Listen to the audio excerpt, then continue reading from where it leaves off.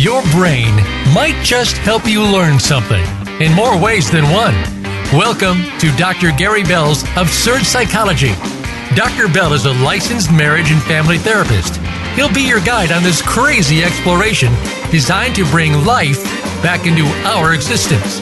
Can you become the element of change in an ever-changing world? Possibly, but you've got to listen on to find out. Now here is the host of Absurd Psychology, Dr. Gary Bell.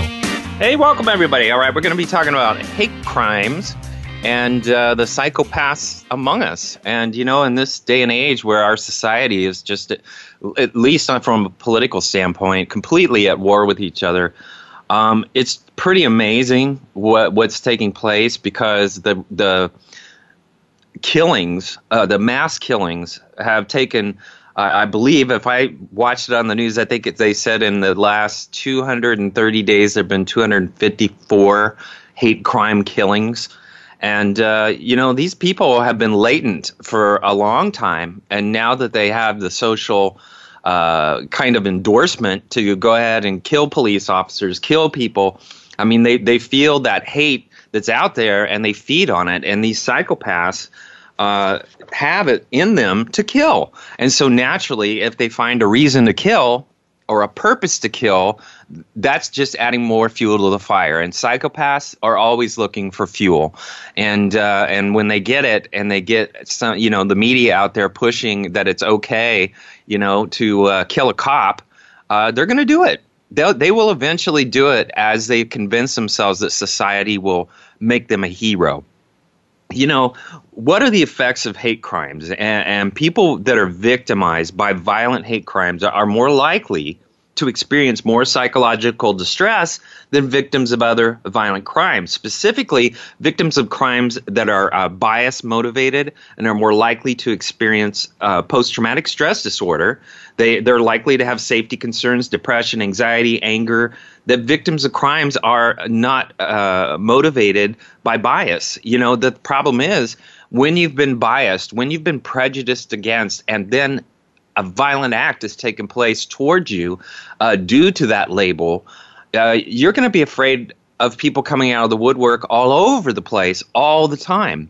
And so these people have a very pervasive fear of being targeted once they have been targeted for the rest of their lives. And so that is a very troubling aspect that this hate crimes cause. And they send a lot of messages, hate crimes, to members of the victims group that they're unwelcome and that they're unsafe in a community, and victimizing the entire group and decreasing feelings of safety and security therefore takes place. Furthermore, you know, witnessing discrimination against a person's own group can lead to psychological distress and very low self-esteem. So, you know, what leads to these hate crimes? Well, they are extreme form of prejudice, and they're made more likely in the context of social and political change. And so public and political discourse, especially political discourse these days, may be devalue members of unfamiliar groups, and offenders may feel that their livelihood or way of life is threatened by demographic changes. So offenders may not be motivated by hate, but rather by fear, ignorance, anger, and this can also lead to dehumanization of unfamiliar groups and targeted aggression. And so, you know, as we look at these hate crimes, we're also going to go later on in the show into the profile of the psychopaths and kind of get to know identify their characteristics, because they're very, they have a lot of similarities. And so what we have to do is try to understand who among us has the potential to do this kind of stuff.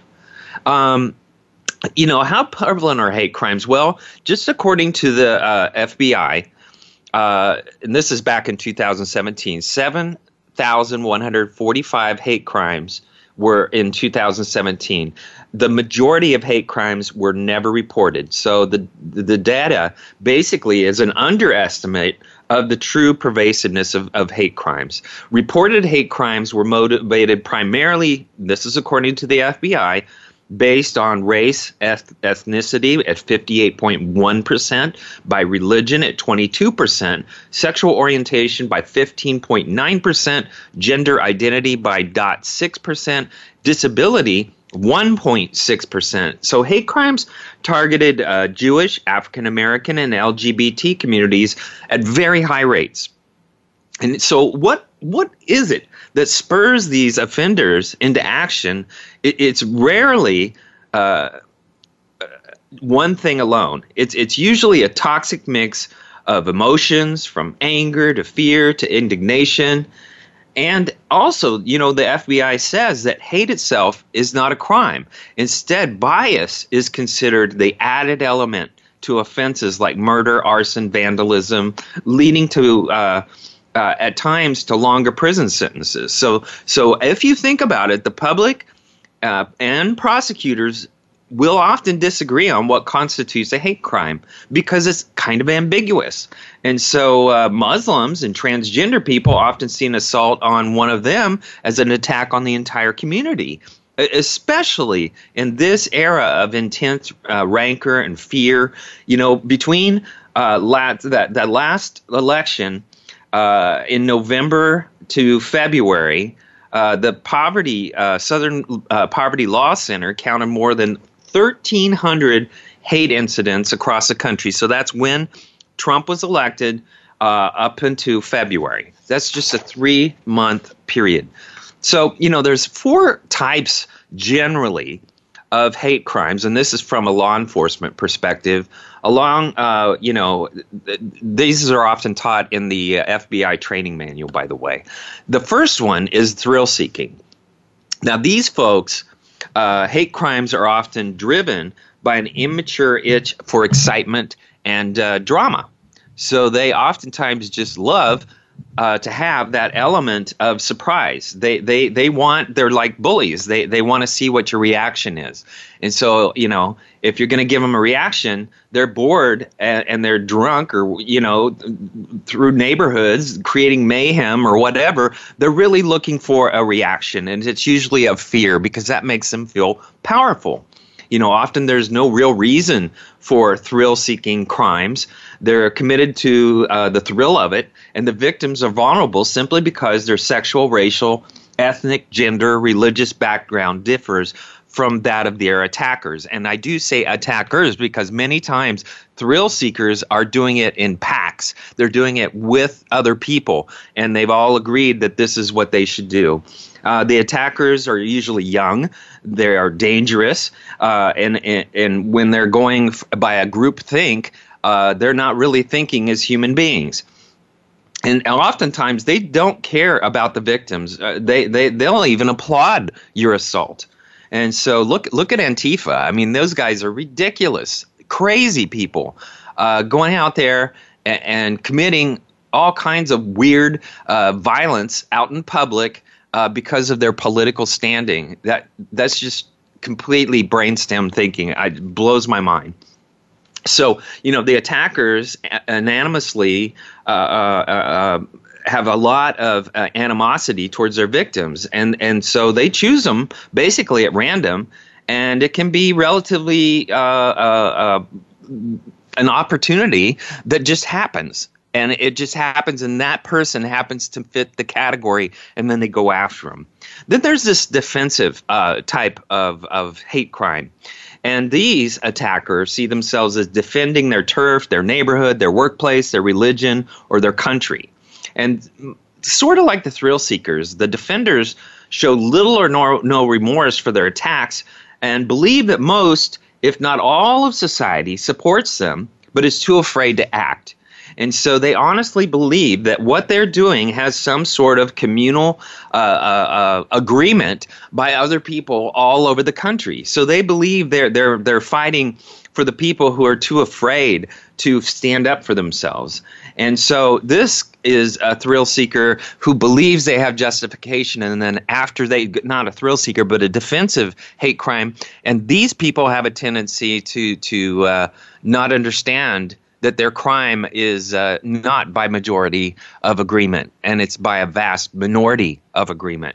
Then there's the retaliatory hate crimes. And these often are seen as revenge, whether in response to personal slights or other hate crimes or terrorism. So they call themselves basically the Avengers. And they often act alone.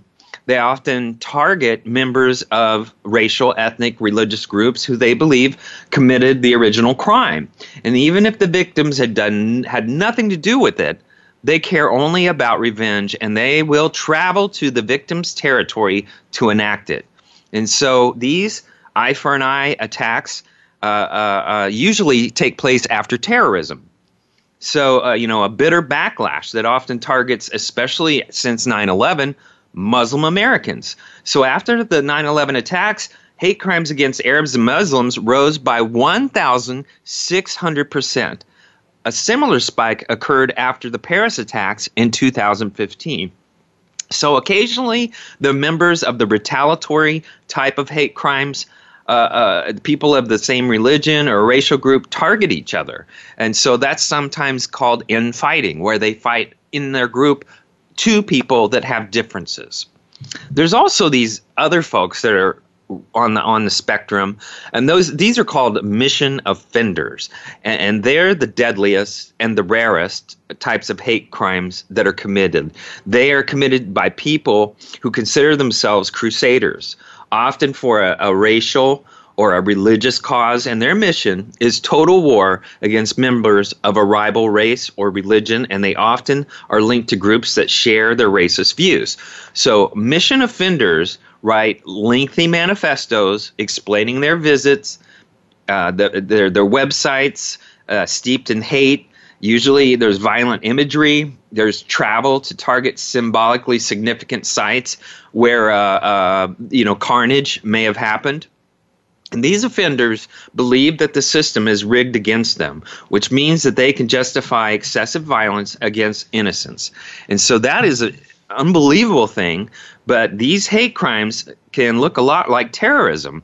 And so these mission offenses often overlap many of the definitions. So in the case of like a Muslim man who killed 49 people at a gay nightclub in Orlando a couple of years ago, that massacre was an act of terror and an act of hate, according to Barack Obama. But according to the FBI, that was a mission offender. Okay, so let's try to wrap our heads around this and try to understand. When people face a crisis, they often revert to an unfortunate human tendency to protect their own while finding a scapegoat to blame the problem on. Yes, we as people hate to take accountability. The vast majority of the population of the world will deflect responsibility. Absolutely. And this causes enormous amount of chaos in all kinds of people's lives. Because to face truths, people have a really hard time with that. And to take responsibility, it takes a lot of maturity and wisdom to be able to own that. And when you know what truth is, you have a better shot at maintaining it and understanding it before making your life too complicated. So when people face crisis, once again, they revert to that tendency to find a scapegoat. So their propensities basically emerge full-blown in the days following, like the September 11th terrorist attacks in New York and the Pentagon. Arab Americans who had previously blended into society suddenly became targets of suspicion, prey to verbal bullying, email harassment, lootings at their stores, and even murder. So Arab students, fearing their safety, fled the United States and basically went back to where they lived. And we're in a mode where we feel like we have to protect ourselves, where we feel that everyone who is clearly not us needs to be, and that's in quotes, scrutinized. And so, altruism and the origins and prevention of ethno-political conflict, there's a lot of controversy here, but when people are victimized as individuals or as a group, it creates a really diminished sense of self, a view of the world, that the world is a very dangerous place. So most Americans would never overtly act on the feelings of mistrust that may have developed since September 11th, but a small portion of these Americans have participated in events, name-hurling, full-blown hate crimes, There was a Chic gas station owner in Arizona that was killed. There's other people that have been tried to be run over from Pakistan. I mean, there's all kinds of crazy stuff, but it's hard to say how many of these incidents have occurred nationwide. But, the FBI has been investigating about 90 alleged hate crimes and hundreds of other incidents that have been reported. And so social and clinical psychologists who study the phenomenon of hate crimes make important distinctions between people who commit hate crimes and those who may experience this suspicion in lesser ways. So understanding what the difference is between how a person handles the sense of being in the in group and the other sense of what is the out group. People behave differently. Some people repress it. Some people don't recognize it. Some people fully recognize it and project it. Some people just avoid people, like the Arabs. They may avoid the Arabs instead of dealing with them. And so it's an interesting thing how we all begin to do in steps or in various levels. People have a sense of prejudice or a sense of having a hatred towards a group or a specific group. And so, those who commit hate crimes are not always mentally ill in the traditional sense. They're not always a diagnosable schizophrenic or a manic depressive. What they do share is a high level of aggression and antisocial behavior.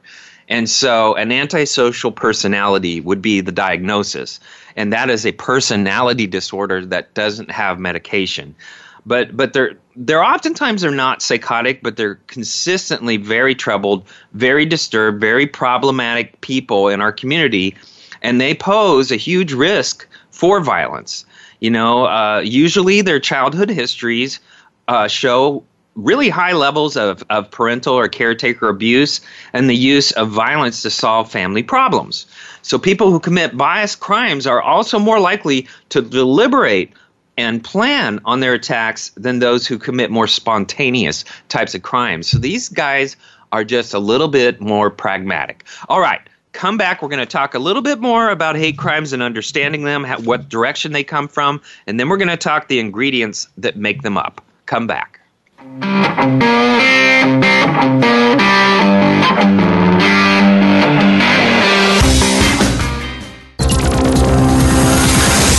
It's your world. Motivate, change, succeed. VoiceAmericaEmpowerment.com. Dr. Gary Bell is available for speaking engagements as well as teaching at your seminar or workshop and life coaching via telephone, Skype, or in person in the Seattle area. Dr. Bell brings his no-nonsense, straight-from-the-hip discussions each week on the show, but it doesn't stop there. Learn about motivation and psychology, one-couple marriage repair, a 2-day workshop in Seattle, and more. Visit drgbmft.com today or call Dr. Gary Bell at 951-818-7856. That's drgbmft.com or 951-818-7856. Mental illness affects more people than you might think. Now there's a program that showcases support resources, how many people in our society view mental illness, and how the culture surrounding it is changing. Listen for We Are Hope with co-founder and host Sean Perry. Mental health is being seen as a public health crisis, and we want to help, support, and listen. You'll hear the discussions and conversations that need to happen. Tune in every Thursday at 3 p.m. Eastern Time, noon Pacific, on Voice America Empowerment. It's your world. Motivate, change, succeed. VoiceAmericaEmpowerment.com.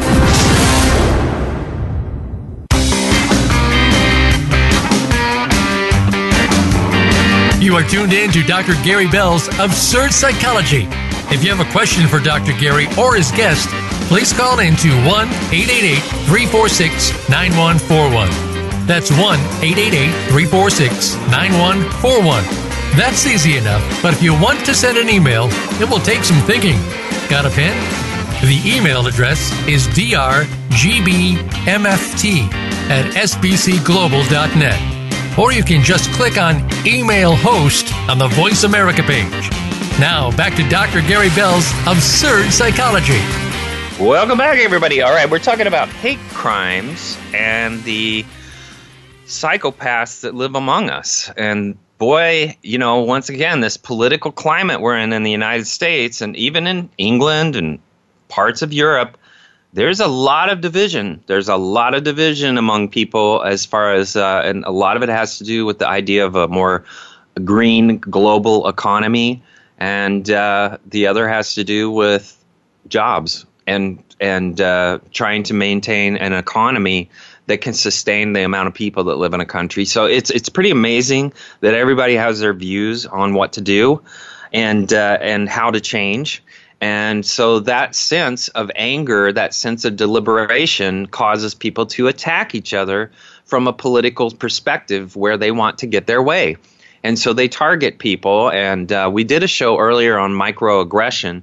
Microaggression with people that commit hate crimes is really macroaggression, and it's crazy stuff. And you know what? Many of these people that commit hate crimes do communicate their ideas of what they would like to do. And so, that's a really strong indicator when they start talking about it to their closest friends or people. That's something you got to take note of.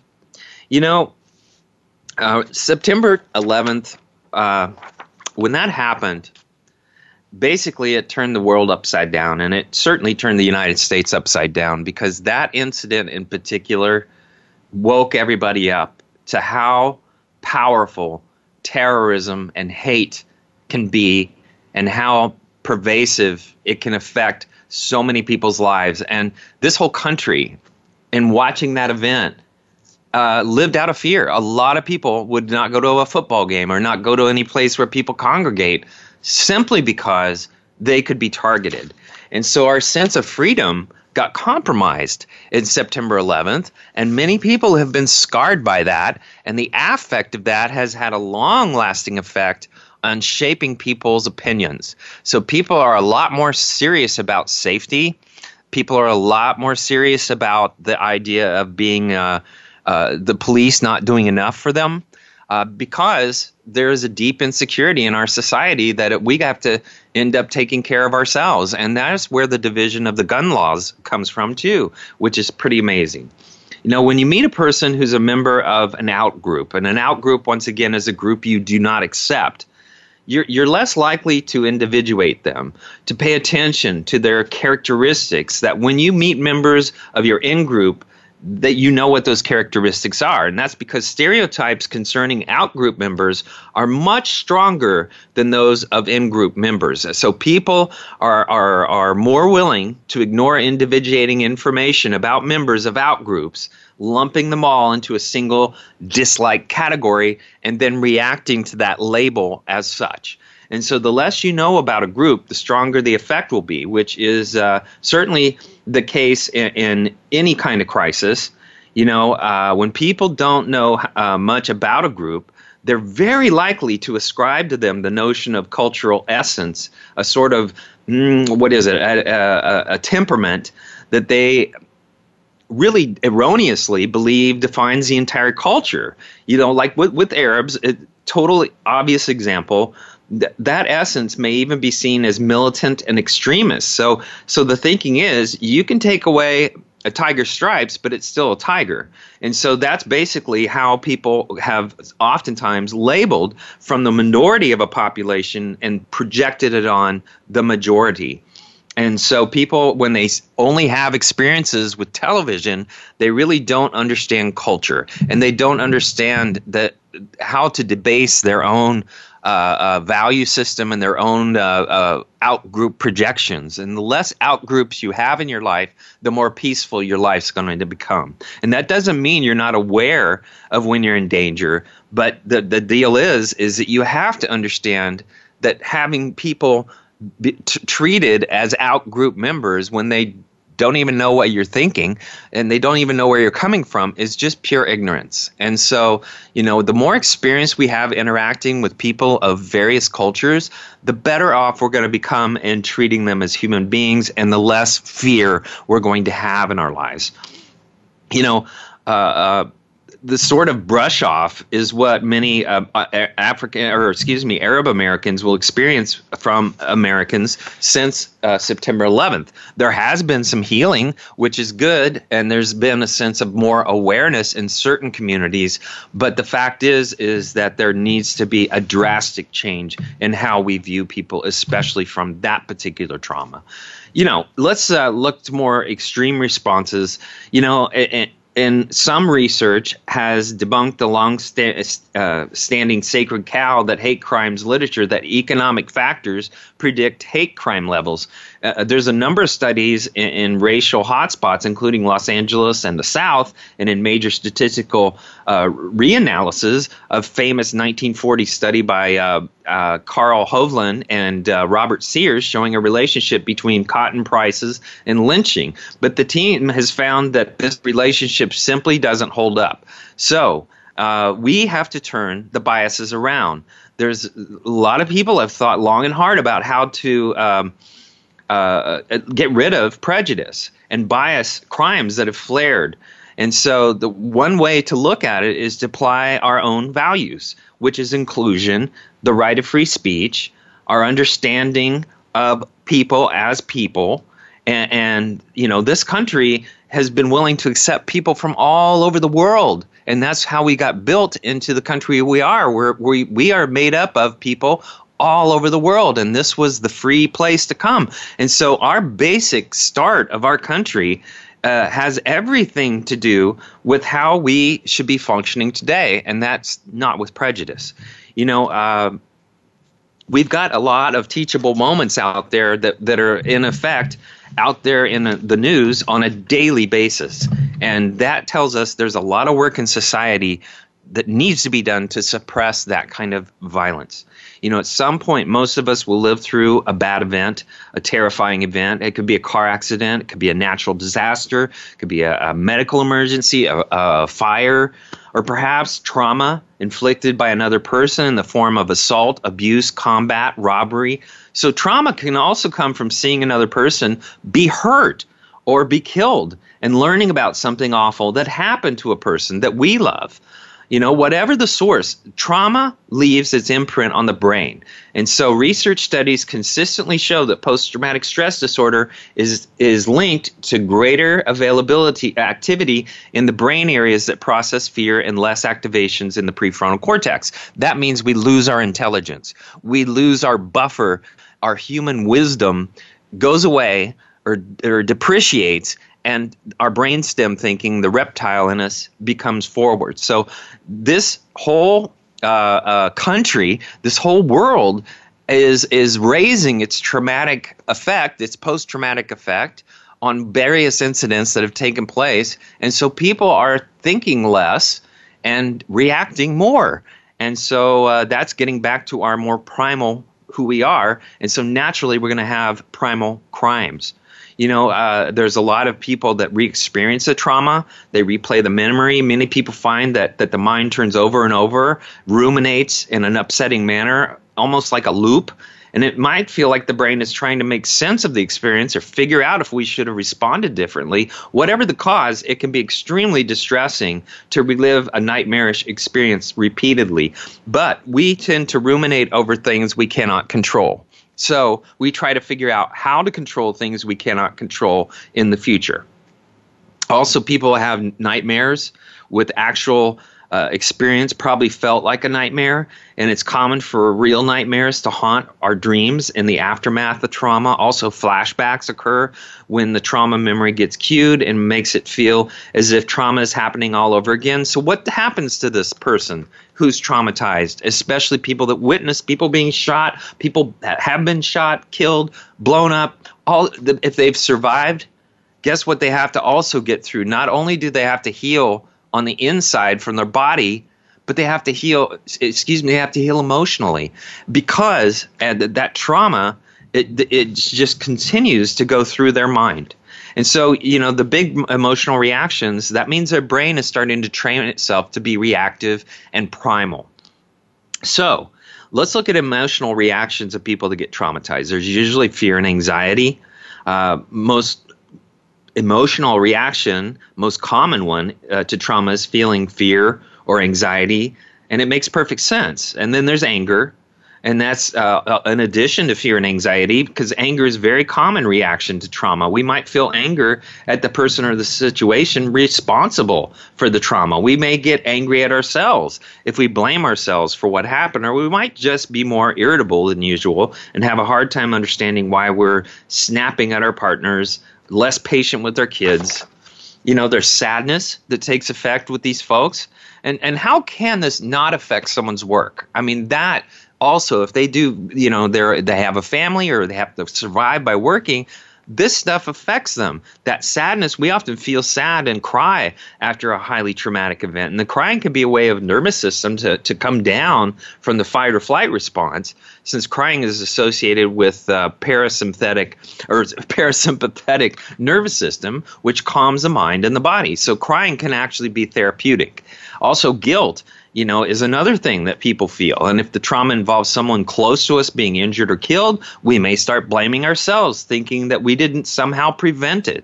And then we feel numb. Sometimes rather than feeling strong emotions, we just shut down as though we're made of wood. And we might not have the positive emotions, that we should when good things happen to our lives. So that numbing response can come from the body and the mind's self-protective efforts to face overwhelming emotions. And then other people will avoid situations related to the trauma, trying not to think about the event. So the traumatic event is not a pleasant memory, so it makes sense that we would want to avoid thinking about it. So maybe going to Walmart or going to a game or all of that stuff may have a lot less joy than it used to if you've been targeted.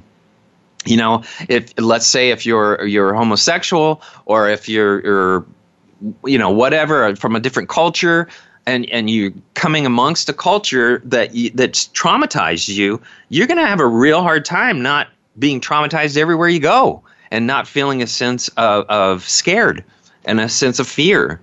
Oftentimes people avoid things related to the event. They avoid people, places, things related to the trauma because they trigger a real painful memory. So we might avoid certain TV shows that remind us of the event. We might avoid things because they feel dangerous, like a part of a city, difficulty trusting people, and believing the world is an extremely dangerous place. That is the most common thing that happens.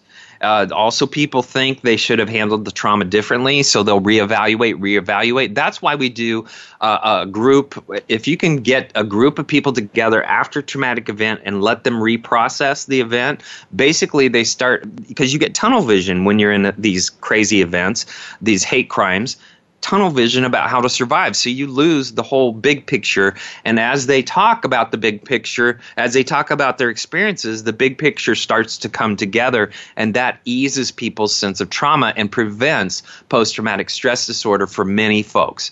And that's during that anxiety phase, acute anxiety phase, which is the first 30 days. So seeing yourself as weak and inadequate, that's another characteristic. Can you imagine walking around your life after an incident and profoundly beginning to see yourself after you may have been confident, happy, felt safe, and now we feel weak and inadequate. And that's because some jerk does something to us. Criticizing yourself for reactions to trauma, that's a big thing. And then we have this hyperactive nervous system. And this is like feeling constantly on guard, seeing danger everywhere, being easily startled, difficulty sleeping, loss of interest in sex. So, if you've been through a trauma, you may have many or a few of these experiences, but this is what, folks, when we see trauma on television, we get traumatized. When we see things that never should happen, we get traumatized. It's not just the people that are there. It's the people that are actually seeing you. If you see it on TV, that's pretty crappy. And now that people have YouTube, they'll watch in great detail and then traumatize themselves. these reactions I was talking about, most people find that they gradually subside over a period of days, months, years. But if you find that you're struggling to recover from your trauma, you should seek somebody that's a professional and that has very highly effective treatments of post-traumatic stress disorder. I personally do a lot of this type of counseling, and EMDR is eye movement desensitization reprocessing. You can Google that. That is a wonderful technique to be able to help people reprocess an event and move it into their memory glands. So now what we're going to do is we're going to begin to define what a psychopath is, and we're going to break them out.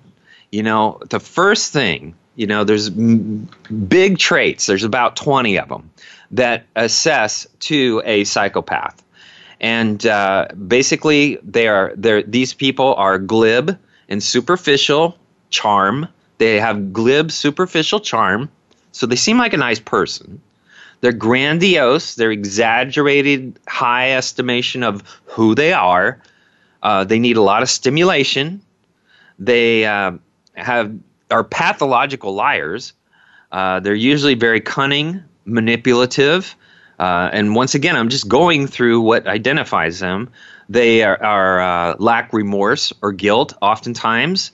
They have a shallow affect, which is basically a superficial emotional responsiveness. So they're fake emotionally. They're usually very callous and lack empathy.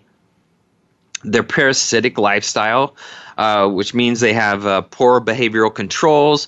They have a lot of sexual promiscuity with lots of different people. They have usually childhood behavior problems come into life, and then they come into their adult life. Many of them lack realistic long-term goals. So they're kind of floaters. They oftentimes are impulsive. They're irresponsible. They usually have a failure to accept responsibility for their own actions. They usually have many short-term relationships.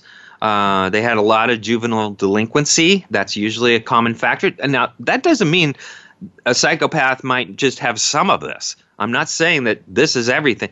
This is just a big conglomerate of symptoms that these folks carry, or indicators that many of these folks can carry.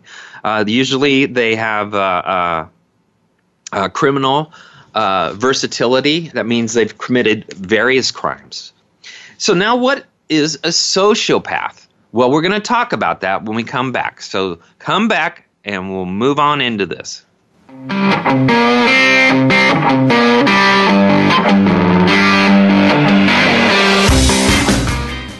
Follow us on Twitter for more great ideas at Voice America Empowerment. Dr. Gary Bell is available for speaking engagements as well as teaching at your seminar or workshop and life coaching via telephone, Skype, or in person in the Seattle area.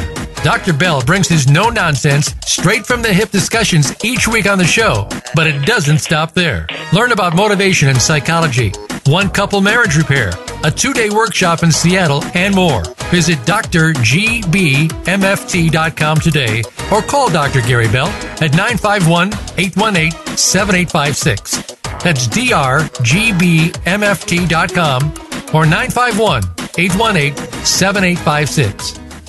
When you learn to see things from a spiritual perspective, it changes the way you see virtually everything in your life. Listen for Dr. Paula Joyce and her program, Uplift Your Life, Nourishment of the Spirit. Our program will help you get rid of the negative aspects of your life and invite love, joy, and prosperity into your life. Turn that negative feeling into a positive one. Tune in to Uplift Your Life, Nourishment of the Spirit, every Thursday at 11 a.m. Eastern Time, 8 a.m. Pacific Time on the Voice America Empowerment Channel.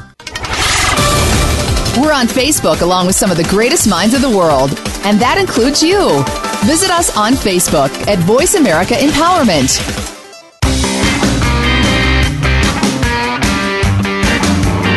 You are tuned in to Dr. Gary Bell's Absurd Psychology. If you have a question for Dr. Gary or his guest, please call in to 1-888-346-9141. That's 1-888-346-9141. That's easy enough, but if you want to send an email, it will take some thinking. Got a pen? The email address is drgbmft@sbcglobal.net. Or you can just click on Email Host on the Voice America page. Now, back to Dr. Gary Bell's Absurd Psychology. Welcome back, everybody. All right, we're talking about hate crimes and the psychopaths among us. I'm going to differentiate because it's really hard for many people to understand what the difference is between a psychopath and a sociopath. But, it's really simple if you think about it. The psychopath has a moral identity problem. They don't have a real strong moral identity. Their identity is distorted. And the biggest problem with a sociopath is they have a self-identity problem. That means they don't really know who they are. They're kind of float. So people that recognize themselves as or at least people that recognize sociopaths understand that they have many of the same ingredients as a psychopath. However, their trajectory is more about understanding their own self-identity rather than their moral identity. So a psychopath will project their moral identity, and a sociopath will project their self-identity because they don't have one on themselves, so they project it on other people. Once again, a sociopath, just like a psychopath, has charm and pretty good intelligence. They usually have the absence of delusions or other signs of irrational thinking, absence of nervousness or neurotic, manifestations. But they're generally very unreliable. They're generally untruthful, like a psychopath, and they're insincere. And they oftentimes lack remorse, shame. They inadequately are motivated by antisocial behavior. They have really poor judgment, failure to learn by experience, and usually pathologically, they're egocentric and incapable of love. And general poverty of their emotions is usually there. They usually, sociopaths have very little insight. They're unresponsive in general to interpersonal relations, and so they're fantastic, uninviting behavior is oftentimes with alcohol, and there's oftentimes suicide threats with a sociopath that are rarely carried out. So that means they're more about getting attention, and their sex life is usually impersonal, trivial, and the failure to follow any life plans. So these kinds, both psychopaths and sociopaths are loners. So let's break out, because the psychopath is the one that's more likely the one that's going to commit a hate crime. Truth makes psychopaths harder to spot in a crowd. That's the truth. And, they're usually not the crazy-eyed person in the black trench coat walking around on an abandoned street. But, they're about 1% of our population, and they may not even sound like a lot, but it means that 1 out of every 100 people is a psychopath. So that means that there is bombs everywhere. And that can include your neighbor, your coworker, your friend, maybe even your favorite, somebody on your social media. Perhaps there's one sitting next to you. To make things worse, the percentage doubles or even quadruples when we talk about people in high power positions like business leaders, lawyers, and surgeons. With all these psychopaths running around, how do you spot one? Well, after all, the quicker you can identify a psychopath around you, the less likely you are to become their victim. So fortunately, psychologists have been conducting a lot of psychopathic research of traits for many years. And although the theories may vary from various researchers, they possess the traits often exhibited by this hate crime behavior and these ethical violations. So what is Machiavellianism? That's a common feature. People in Machiavellianism are duplicitous, they're cunning, they're manipulative, they place a higher priority than most on power, money, and winning. They really disregard moral and social rules as a result, and so they lie to other people, manipulate them with little to no guilt. So that's kind of how that operates. For people high in that Machiavellian trait, manipulating others is an impulse, like an alcoholic impulse to drink. And sometimes the manipulation is done to achieve personal gain, like to get a promotion, but other times it's just done for fun because they can't stop themselves. So depending on the type of person, these people's tools of the trade is deception, guilt, bullying, feigned weakness, or flattery. Whatever they choose, they regularly wield those type of things in attempt to twist people's emotions and behaviors of those around them. And those people are usually master manipulators, are often very charming and well-liked, at least from a superficial level, but they usually feign interest and compassion for a short time, but then that wears off pretty fast and it becomes clear that they only really care about themselves. There's a movie, I think this Gone Girl, that movie, that's it. That's what it was, Gone Girl. And this is a spoiler alert, by the way. She goes to extreme lengths to victimize the men in her life, even if their only sin was not giving her the attention she thought she deserved. So her particular tools of manipulation is sex, lies, guilt, fame, and her well-crafted diary. So even readers get duped by that character's lies, and it isn't until midway through that we see her for what she really is, which is a master manipulator. The other feature that many psychopaths have commonly is a lack of conscience or empathy. So, that little voice in your head that tells you to return a wallet or treat others as you want to be treated, people high in psychopathy don't have a voice at all. Its volume is off. As a result, they lack many of the social emotions that other people take for granted, including guilt, remorse, sympathy, and pity. And it's this lack of conscience that enables psychopaths to engage in behaviors others than what they may secretly fantasize about, but they never actually do. When someone hurts us or makes us mad, they may think, I want to punch him or I could kill him, but we never actually do it. But psychopaths don't have that brake pedal. If they want to do it, they may actually do it. And so this hints at another quality associated with psychopathy, which is low impulse control. People high in psychopathy can be quick to violence and aggression, and they may have casual sex partners. They tend to engage in more risky, dangerous behaviors than others. And usually their mantra is act first and think later. And so this hints at another quality associated with psychopathy. Once again, if you look at this character in Gone Girl, that character is cold and calculating. She's almost reptilian in her lack of compassion. So she seems to lack any sense of right or wrong or empathy for what she puts others through. Instead, she is calculating, pragmatic, whether lying to the police or getting rid of a human obstacle. Through her actions and lack of emotions, you may see that character as a beauty who lacks even a hint of warmth or humanity under the surface. They also have a strong sense of narcissism. People with narcissism are basically self-centered. They have an inflated sense of their qualities and achievements, and any flaws they may have, they refuse to see in themselves, and instead they project them onto others around them. So, for example, narcissists who secretly worries that they aren't smart enough will accuse them around other people around them as being dumb to boost their ego. And they also love compliments and lavish praise anyone who admires or affirms them. So the flip side of the coin means that they are extremely sensitive to insults and often respond to criticism with seething rage and retribution. And they have basically an unstable self-esteem. And because of their self-focus, they don't get along well with others. And so they're pretty easy to identify.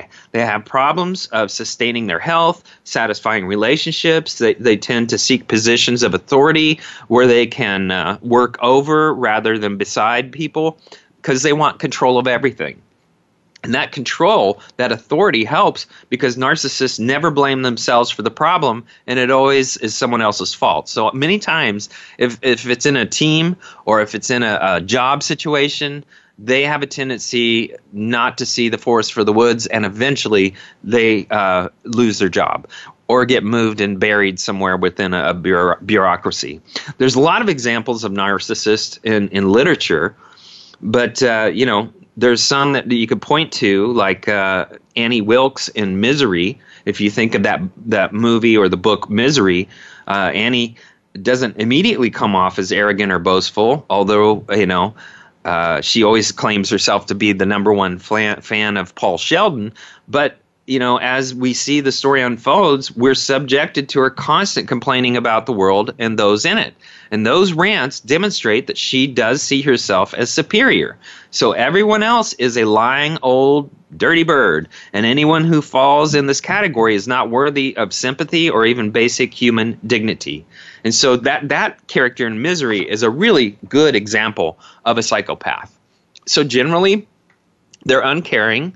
And so they show a lack of empathy. So that means if someone's hurt, they may not say, "I'm sorry you're hurting. That looks horrible," or it looks like there's something I could do for you.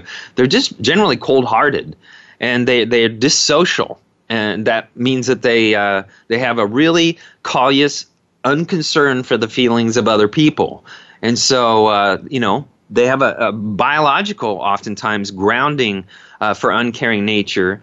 And that is because they may have experienced a sense of that in their childhood from one of their parents or both. They also, emotional disgust plays an important role in their ethical sense. And so they find certain unethical actions disgusting, and that keeps them from engaging and makes them feel express disapproval of those things. So they have extremely high thresholds for disgust. That is a big feature. They also some research lately has shown that they have kind of a default mode network. And so basically it involves a cluster of several different arenas of the brain.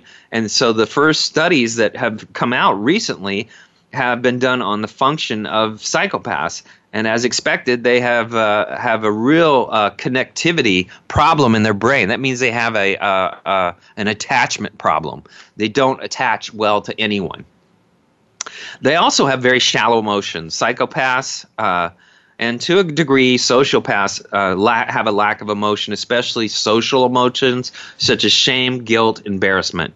They basically have a general problem in major affective reactions. They have a very small emotional vocabulary. They lack remorse and shame. That's a big thing. They're very shallow, so that means they fake their emotions many times. They show a lack of guilt, and they are notoriously have a lack of fear.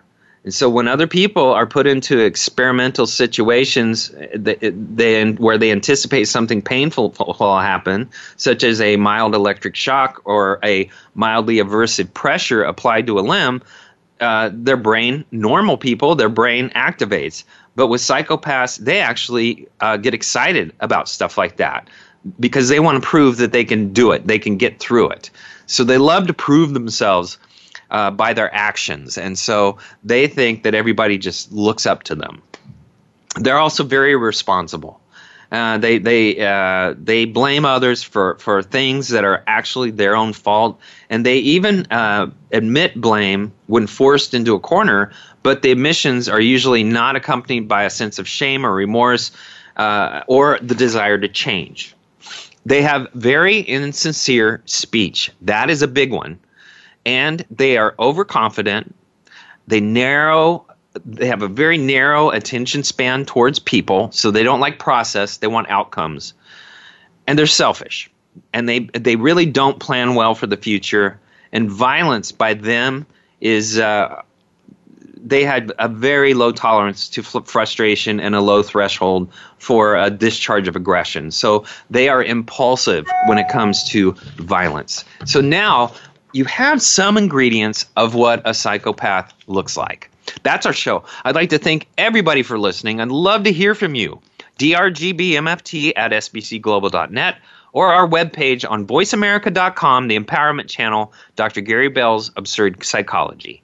Now remember, 50 Shades of Grey is romantic because he's a billionaire. If he lived in a trailer, he'd be a sociopath. Instead of saying hate, you might just say that you're not excited about someone's existence. And sometimes karma takes too long, so you might just want to beat the crap out of somebody. Thanks for listening.